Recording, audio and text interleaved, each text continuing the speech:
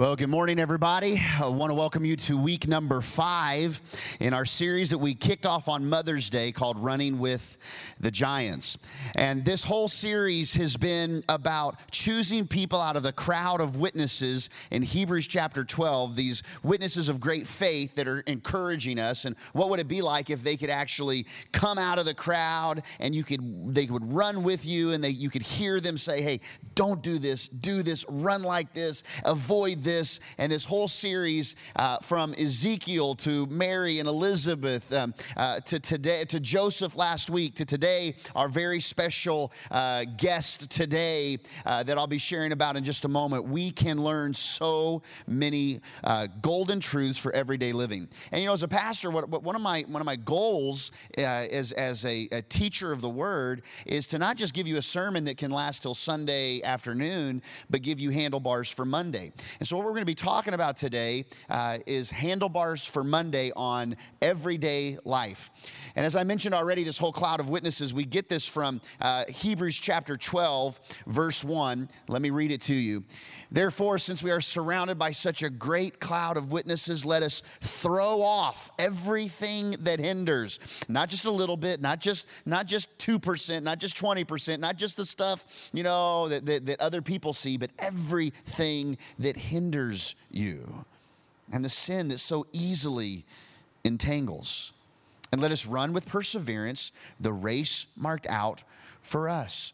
Not the race marked out for someone else, the race marked out for you. And so when we get into today's message, I know that some of us have ran a race and we've tripped up.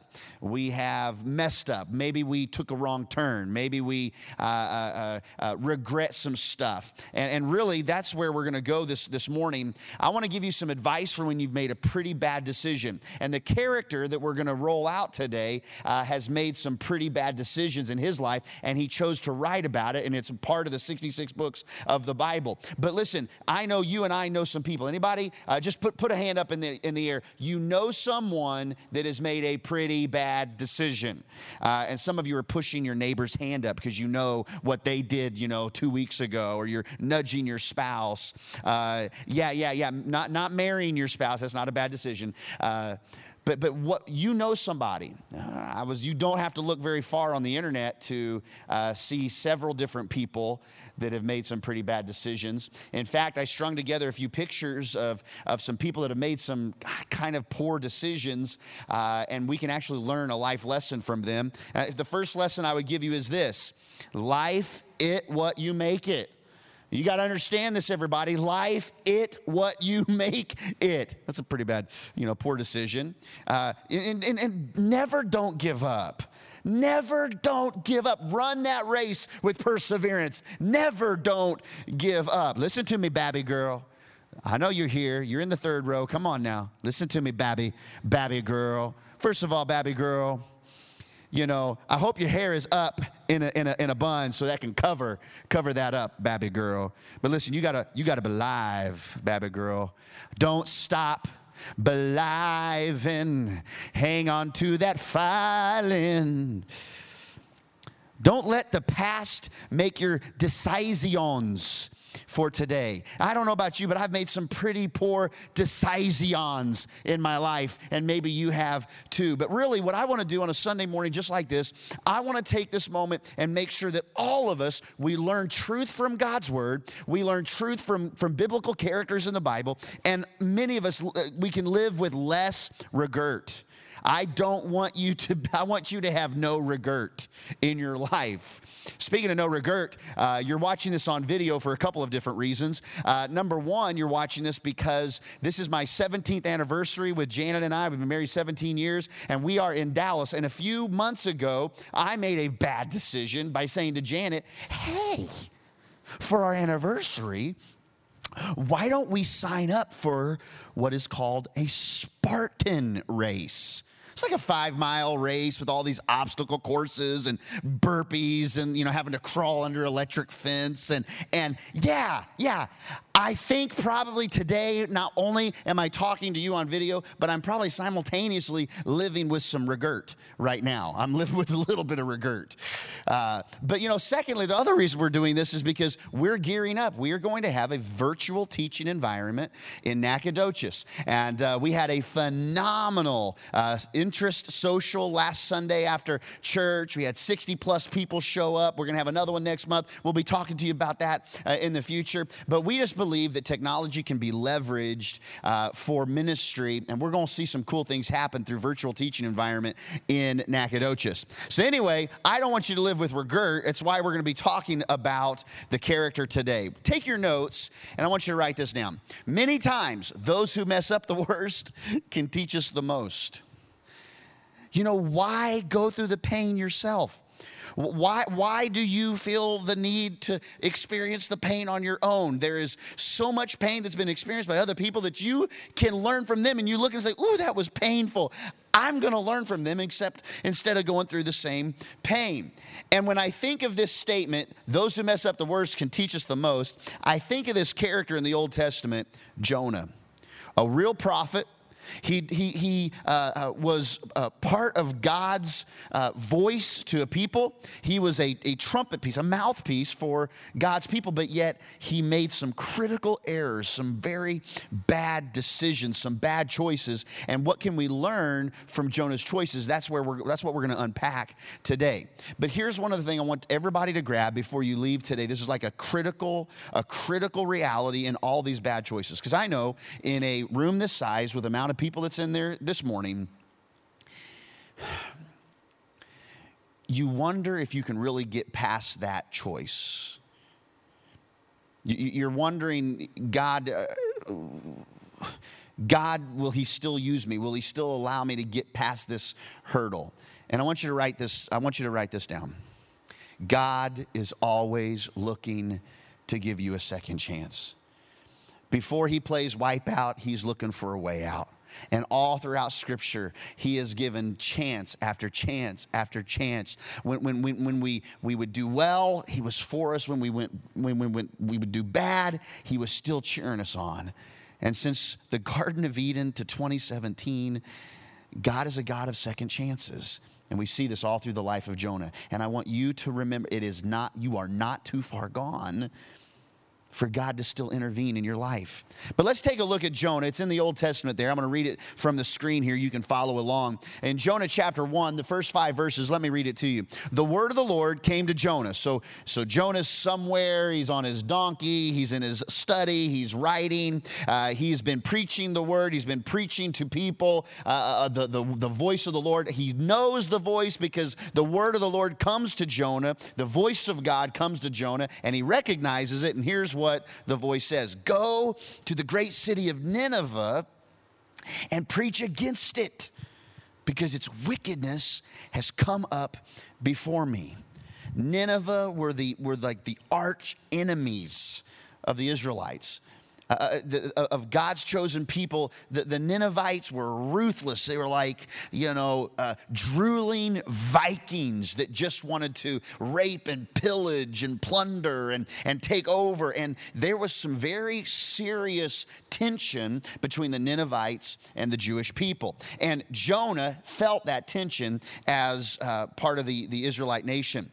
Jonah ran away from the Lord and headed for Tarshish.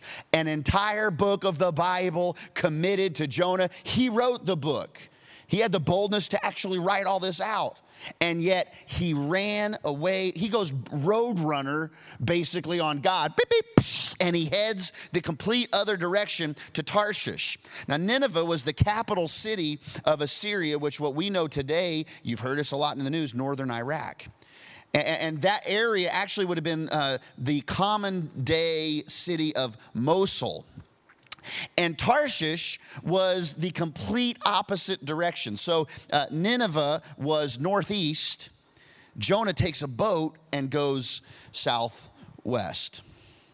He went down to Joppa, where he found a ship bound for that port. Then the Lord sent a great wind on the sea. So here he is on the boat, and the Lord is following him, and he puts a great wind on the sea, and it's such a violent storm arose that the ship is threatened to break up. Jonah thought he could run from God. You cannot run from God. You cannot outrun God. You can't get past it. And the word of the Lord had come to him, and he's trying to go the other direction. All the sailors on the ship, they were afraid. They were flipping out. They were crying out to their own gods, and they threw the cargo into the sea to lighten the ship. Here's what's hilarious. These guys are going, what are we going to do? There she blows. I mean, the water's coming over the side of the boat. And they are, and here's where Jonah is. But Jonah had gone below deck where he lay down and fell into a deep sleep. Isn't it crazy? Don't you know people in your life, they make bad decisions and they run away from God? And you're torn up about it. And you're struggling with it. Maybe it's a son, a daughter, a friend, a spouse. And they're just away from God. And you just cannot, you're just crying out and you're doing whatever it takes. And it's like they're just in a deep sleep. They're naive. They're blind to it. In this moment, Jonah didn't realize what was going on. Now, I want to stop here and I want to address a few things. Number one, write it down in your notes. Number one, every decision we make costs something. You say yes to this, you have to say no to that. There is only 168 hours in the week. Every decision you make costs you something. It costs you the other decision you could have made. Every indecision can cost you something. And we see that Jonah, his decision to run away from the voice of the Lord, is getting ready to cost him something. But it doesn't just stop there. In fact, last week I talked about the reality that you don't sin in a vacuum. That the decisions you can make can affect other people's journey down Temptation Avenue, their journey in life. You affect other people by the choices of the decisions and the life that you live. So number two, write it down. Every wrong decision we make could cost someone else something. That's my life. I'll live it. Let me live my life with no regret. Well, you actually can live with no regret, but you're going to affect somebody else by making the wrong decisions. And notice in that scripture, we see that the sailors, they're throwing over their luggage. They're throwing over big old, barrels of wine. They are emptying the ship. It costs them because of the decision that Jonah made. How many things were lost at sea that day because of Jonah's poor decision, bad choice to run away from God? Here's a question I want you to ask today. I want you to drill deeper on this one. Am I making choices that drive me closer to God or further from God? In what I say, when I wake up in the morning, how I react to my kids, how you react to your spouse, how you talk at the office. Well, you just better not get in front of the Brenda train, because when the Brenda train's coming through, you better watch out, get off the tracks. Okay, Brenda, easy. Is Brenda getting closer or further from God by her actions? By that business decision, by the way you respond to criticism. Are your choices driving you closer to God or further from God? Let me stop right there and just say consistency in church. It's summertime. It's summertime. And there's all kinds of cool stuff to do in the summer. All kinds of weekends to take. Man, enjoy your family. Don't neglect your family. But I also challenge you to follow the scripture. Don't neglect the gathering together in the house of God, the gathering together with other believers. That's so critical. And I want to promise you, the choices we make to just skip church, just to kind of, if we make it, whatever. Is that choice going to bring you further from God, take you further from God or closer to God? It's stuff to think about. So we all face bad choices. I've made some bad choices. You've made some bad choices. How do we recover? Let's talk about recovering from some bad choices. So we see Jonah He is in a deep sleep, and everybody's flipping out, and he's got to then come to, and he wakes up and he finds himself in the middle of this crazy like mutiny going on where they're trying to figure out what is the cause of this crazy storm. And we pick back up the story, and we find out that Jonah, number one, here's what he does. Write it down. Take responsibility for your bad choice. It's what Jonah does. It's what we can do. Anytime you face a bad choice and you know you've done it, don't try and hide it. Don't try to point the fingers. Don't do the blame game. We talked about that a few weeks ago. Blame simply affixes the problem without fixing the problem. Take responsibility for your bad choice. Look what Jonah does. Here's the quote from Jonah. Pick me up and throw me into the sea.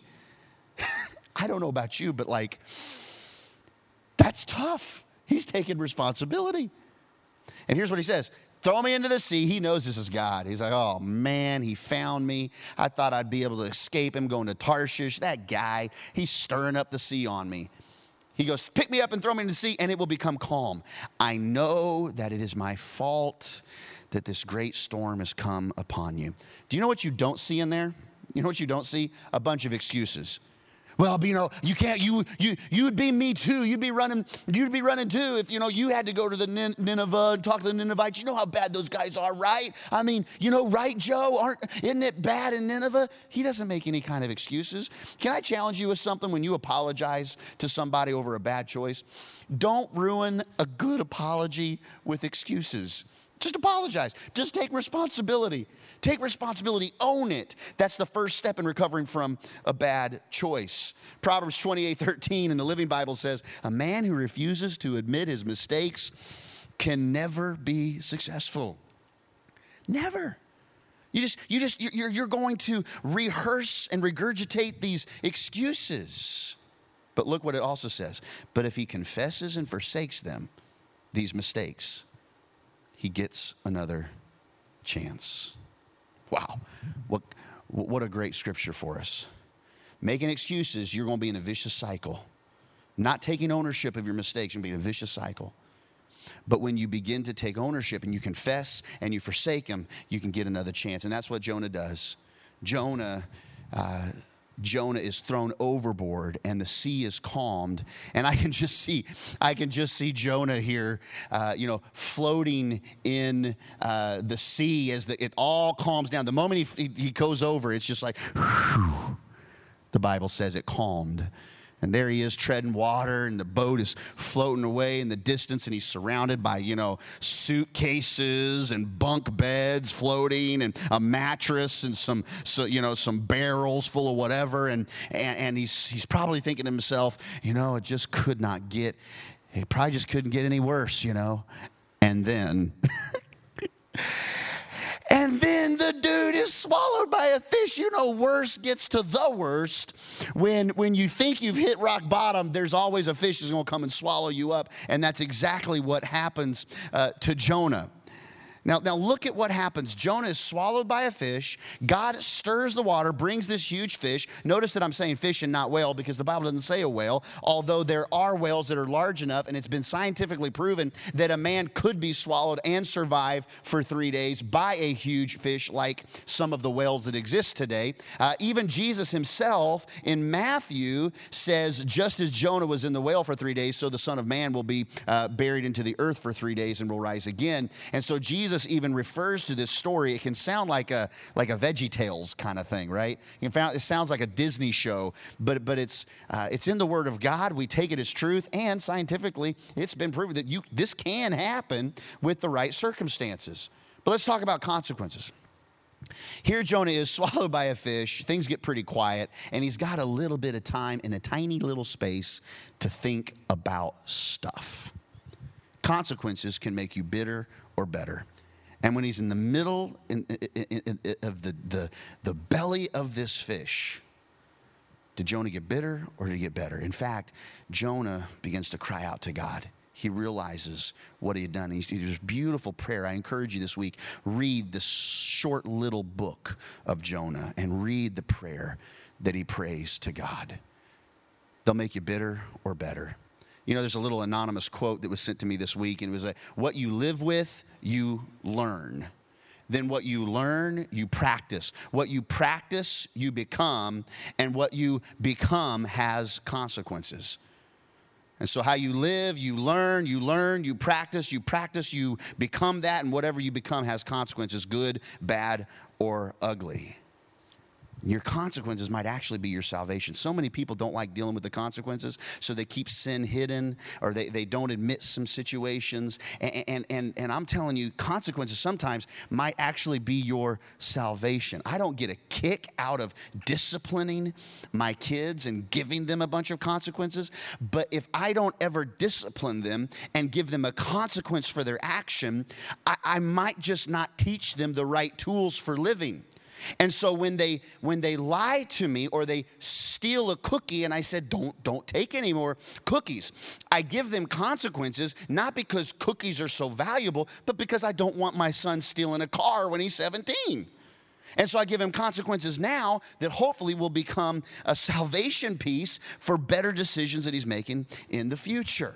Your consequences actually could be your salvation. The Bible says in 2 Corinthians 7:10, godly sorrow produces repentance that leads to salvation. Nobody would equate being swallowed by a huge fish in the middle of the ocean as a saving thing. But yet it was that consequence of running from God. God stirs the water. He puts him in a place where he has time to consider and reflect. And he actually guides that fish through sonar to exactly where he needs to go. What looks like God's judgment might actually be God's mercy. Maybe you're here today and there has been consequences put on you for some past regrets and mistakes. You can get bitter or you can get better. And I'm challenging you today. Don't let the temporary consequences or even the long-term consequences, don't let them hinder you from finding the mercy and grace and salvation that God stirs in us through consequences. Number 2, Jonah not only takes responsibility, but in the belly of that fish, he repents. And he says, whatever you want to do, God, repent and turn away from the bad choice you made. What I have vowed, I will make good, in Jonah 2:9. So he finally realizes after his plight that he's going to make good on his promise. Acts 3:19 says it like this: repent, turn to God, so that your sins may be wiped out, that times of refreshing may come from the Lord. I know that many times when we don't take responsibility for our actions and we deal just with the nastiness and the consequences, or we're stuck in what is the proverbial belly of some fish because of a bad decision we've made, there's not a lot of refreshing in that. That's a stinky place to be. That's a yucky place to be. That's a place that nobody wants to live long term. But the scripture is clear.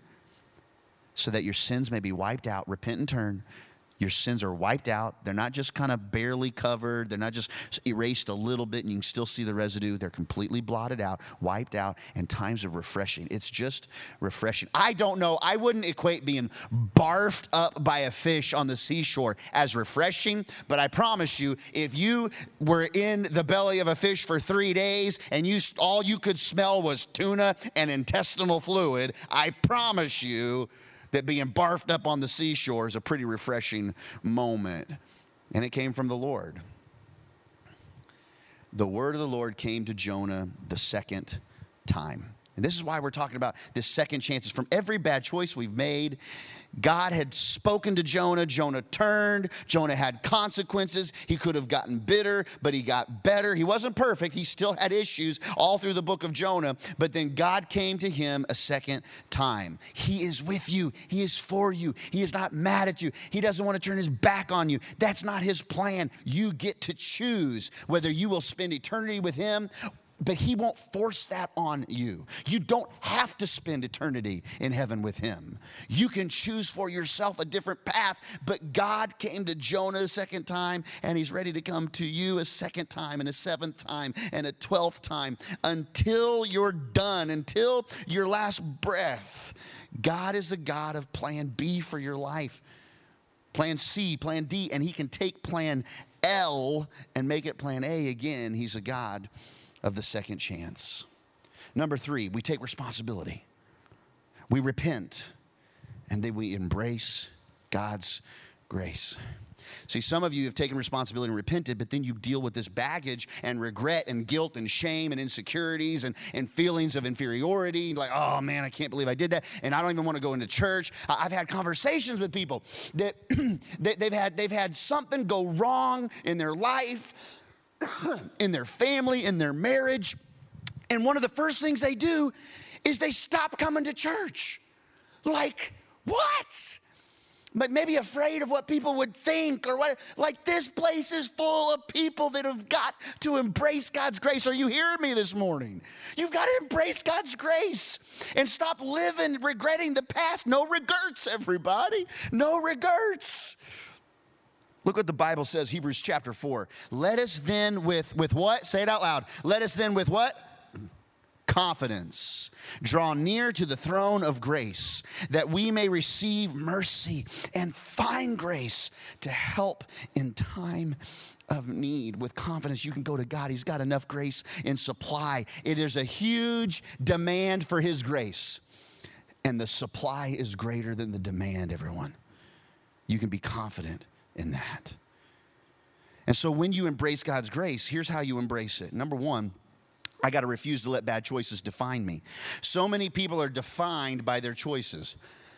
Now, you are the sum total of all the choices you make. Your character, your convictions, your conduct, it all comes down to the little choices, which are actually big choices in disguise. Because if you can't get the little choices down, you won't get the big choices down. If you don't get the little choices right, you won't have the fortitude and the strength and the integrity and the character to make big choices and big decisions when those times come. It's all a snowball effect into the big decisions. And I got to refuse to the choices in my past to define my future.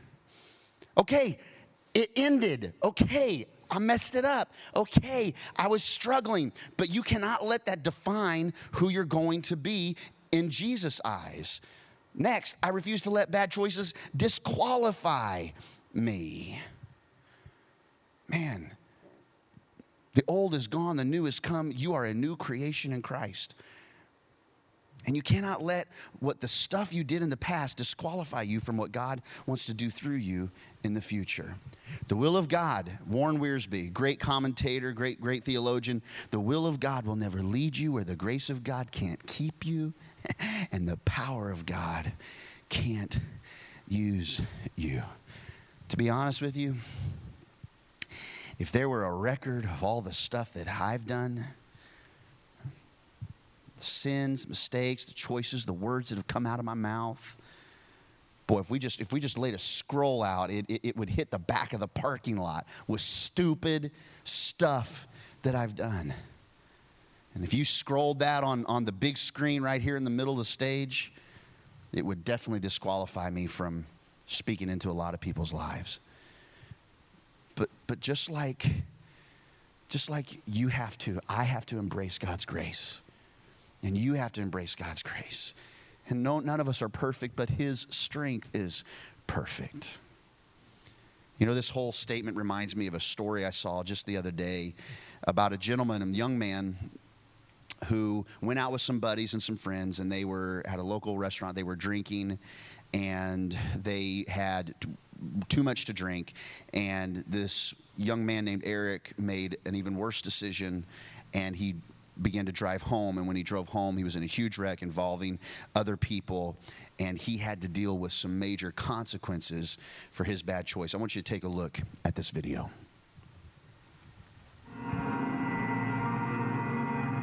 They said, you don't want to be responsible for this. And I said, responsible for what? And that's when he looked at me and he said, there's 2 girls that are dead in that car over there. I was a 24-year-old kid facing a minimum of 20 years, and I was scared. Here I was in this very dark world, and my mom drops the Bible off, and I'm thinking to myself, it's probably too late for me. And that's when another inmate comes over and he starts talking to me. He said, do you believe in God? And I said, well, I believe in God, but I don't really think he wants to have a relationship with me right now. And he said, well, that's where you're wrong. The chaplain came by. We went down to a holding cell, and I gave my life to Christ. On October 3rd, I was brought back to court for sentencing. Hearing each person come up and talk and address the judge and me, it was heart-wrenching. And then Renee, Megan's mom, had the ability to look over to me and say, I forgive you. Here was this mother who lost her daughter looking at the guy who took that from her and saying that I forgive you. I was so young in Christ at that point that there was still some doubt. Are you sure, God, that you can still accept me? Are you sure that I can be forgiven? And then she spoke it. I fell apart. I'm only sorry to the families for what I've done. I've caused so much pain, and there's nothing I can do. I've asked God to help me, and He has, but that's not going to bring Megan and Lisa back. I wish I could. I would give my life. I would honestly give my life. In August of 2006, we come into this courtroom. It was a very brief hearing. It's called a beggar's motion. No law is discussed. You simply beg for mercy. These families had come to a motion on my behalf. You would expect my family to do that, but then the families, Megan and Lisa's parents and brothers and sisters and aunts and uncles, it was like, holy cow, they're supporting that. Even if the judge says no, the blessing's already been given. And the judge came back. He said, on recess, I read something, and it was in Micah 6:8. O man, what does the Lord require of thee? But to act justly, to love mercy, and to walk humbly with thy God. He said, I have never in my life seen anything like this. Mr. Smallridge, these families have come here to try to give you a second chance at life. So I'm going to run these sentences concurrent. Without receiving forgiveness, you can't move forward. There is no hope. If we don't forgive self or receive forgiveness from the things we've done in our past, we have to still accept it from Christ, and to know that as long as we turn away from those actions, and as long as we walk the walk that is approved in God's eyes, that we are truly forgiven.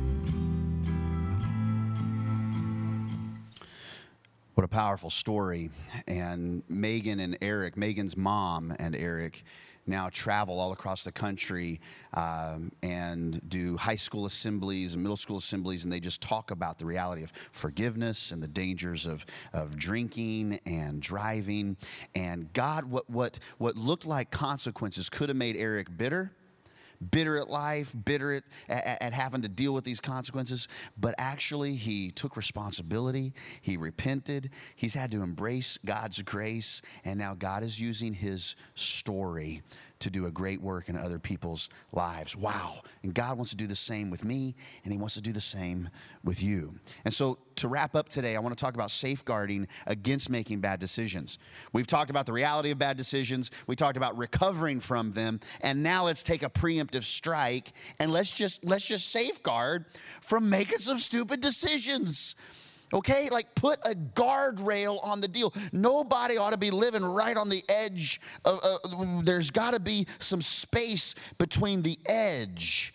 We need some guardrails in our life, and here's how to safeguard against some bad decisions. Number one, this is a declaration you and I have to make. I will make the word of God my compass for every decision I make. The Bible is clear in Psalm 119. The word is a lamp for my feet, a light on my path. It illuminates the right path. It illuminates your feet. Every decision you make, every footstep you take, the Word of God is illuminating it. And I'm asking you this summer, dive into the Word of God like you've never dived in before. Get a part of the Word of God. Swallow the Word. Eat the Word. Just consume the bread of life so that it can be part of you. But here, let me give you a warning. Let me give you a warning. Don't randomly study the Word of God. Don't just kind of, just open it up and just point to a scripture. That's not going to give you that compass. That's just silliness. That's superstition. Have a plan. It reminds me of the guy that was going through a really tough time in his life, and he didn't know what to do. He wasn't really a Christian, but he remembered that his grandma had a Bible. He pulled it out of, blew off the dust off of it, and he just opened it up, and he came to Matthew 20. He just opened it up and put a finger on a scripture, and it was Matthew 27:5. And when he opened his eyes, where he opened the Bible and just put his hand on the finger on it said Judas hanged himself. And he's looking for direction in his life. He's like, what? And so he shut the Bible. He said, no, that can't be right. And he says, okay, God, I need really good direction. What's next? And so he opened it up and he went to Luke 10:37. And when he opened his eyes and he read the scripture, it said, Jesus said, go and do the same. He's like, oh, that can't be right. That can't be. So he shut it and he opened again to John 13:27 and he read, what you are about to do it quickly. Okay. That's not what you do when you go random and just boop, find out whatever scripture to read. That would be living with regrets if you do that, okay? Don't try to get through the Bible. All right, it's not about reading the Bible all in one setting, or there's a lot of people that read through it in a year. That's huge. That's a great goal, and you should have a goal like that. But if your goal is just to get through it, the Bible really won't get through you. If it's just to get through it, let the Bible get through you. That's studying the Word, using it as a compass. Number 2, I'll ask the Holy Spirit for wisdom. There's so much that is available to you and to me, but you have to ask for it. It's a gift, but put your hand out and ask for wisdom. Jesus himself says, but when he, the Spirit of truth, comes, he, the Holy Spirit, will guide you into all truth. In order to be guided, you got to be close enough to be guided. No one guides you a mile down the road. And if you're here today and you're not close with Jesus, you're not living in lockstep with him, following his footsteps, I want to challenge you. It's going to be really hard to be guided into wisdom if you're not being close to him. And every Sunday and time in the Word and knowing him and listening to worship music and giving yourself to his convictions and character and conduct, you get closer and he guides you. Number 3, I'll seek godly counsel. I know I have friends in my life. You've had friends in your life. They get with the wrong crowd. They start making bad choices, bad decisions. But godly counsel is huge. That's why groups, we have groups happening all across Lufkin and Angelina. The summer groups, it's a shortened experience, only like 6 weeks long, but there are several groups to choose from. You can go to the kiosk outside, and they're people that you can get with that will get godly counsel. Look what the Bible says. He who walks with the wise grows wise, but a companion of fools suffer harm. Grow wise. I think if Jonah were to be able to step onto the platform today, I'd probably say, man, Jonah, I'd ask him, why did you put all that in the book? Like, you could have just not written it. You could have just written about how God showed up and you were there. But Jonah, on the stage of human history, chooses to show us his weakest points. And I think Jonah would say to us, because I want you to make good decisions. I want you to learn from my mistake. I want to teach you well on the junk that I chose so that you can learn that it's not right to run from God. And I think Jonah would also say, God is always looking to give you a second chance. So you've got a regret, you got some pain, you have a decision that you wish I wouldn't have said that, wish I wouldn't have texted that, wish I wouldn't have read that, wish I wouldn't have watched that, wish I wouldn't have spoke that, wish I wouldn't have ended that. Wish I wouldn't have started that. Wish I wouldn't have smoked that. Wish I wouldn't have been with that person or been at that place. God is quick to forgive.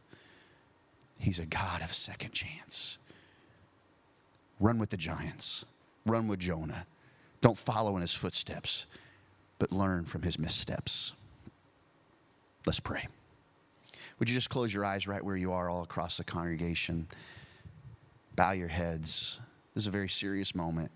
I'm going to ask one of our pastors to join me on the platform, but I want you to listen to my voice. If you're here today and you've been living with bad decisions like clouds over your life, Jesus is not mad at you. He loves you.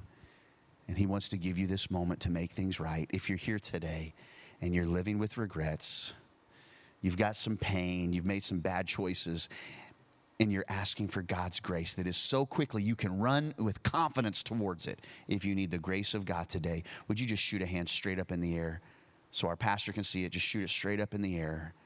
Yeah. But by the grace of God, I would be living disqualified, letting my past define me. But God gives second chances. Let me pray over you. Father, for those that have raised a hand, living with regret, I pray that they would hand it all over to you. He who the Son sets free is free indeed. And God, we ask for freedom from the past, freedom from the regrets, freedom from the shame and the guilt that comes with making some critical errors and bad decisions. We thank you, Lord, for second chances today. With heads bowed and eyes closed, if you're here and you realize part of my story is I've been running from God. You're kind of like Jonah in that you've heard from God, but you've run the other way. And you realize that today, and that you fix that choice. You cannot fix the other choices in your life until you fix the right choice of following Jesus and giving your life to him to be the center of your life, the savior of your life. You cannot save yourself. And if you're here with every head bowed and every eyes closed, and you need Jesus to be the savior and the center of your life, right now, would you just lift a hand up so we can pray for you today? Yeah, across the room, just lift a hand up. And in your own words, you would say, Jesus, I'm a sinner. I can't fix my own mistakes. I can't fix my own sin, but you wash all my sin away and you give me a fresh start. I surrender to you as the Lord of my life and the Savior of my life.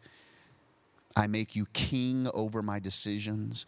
I step off the throne of my life, a self-centered life, and I give you control of my decisions. May you guide my character, conduct, and convictions. Thank you for not being mad at me, Jesus, but for loving me so much. You gave me this moment to make things right with you. I pray that we would be men and women that make strong decisions, guided by the compass of your word, guided through the wisdom of the Holy Spirit, the counsel of godly men and women, so that we can run with the giants too. We ask it in Jesus' name. Amen.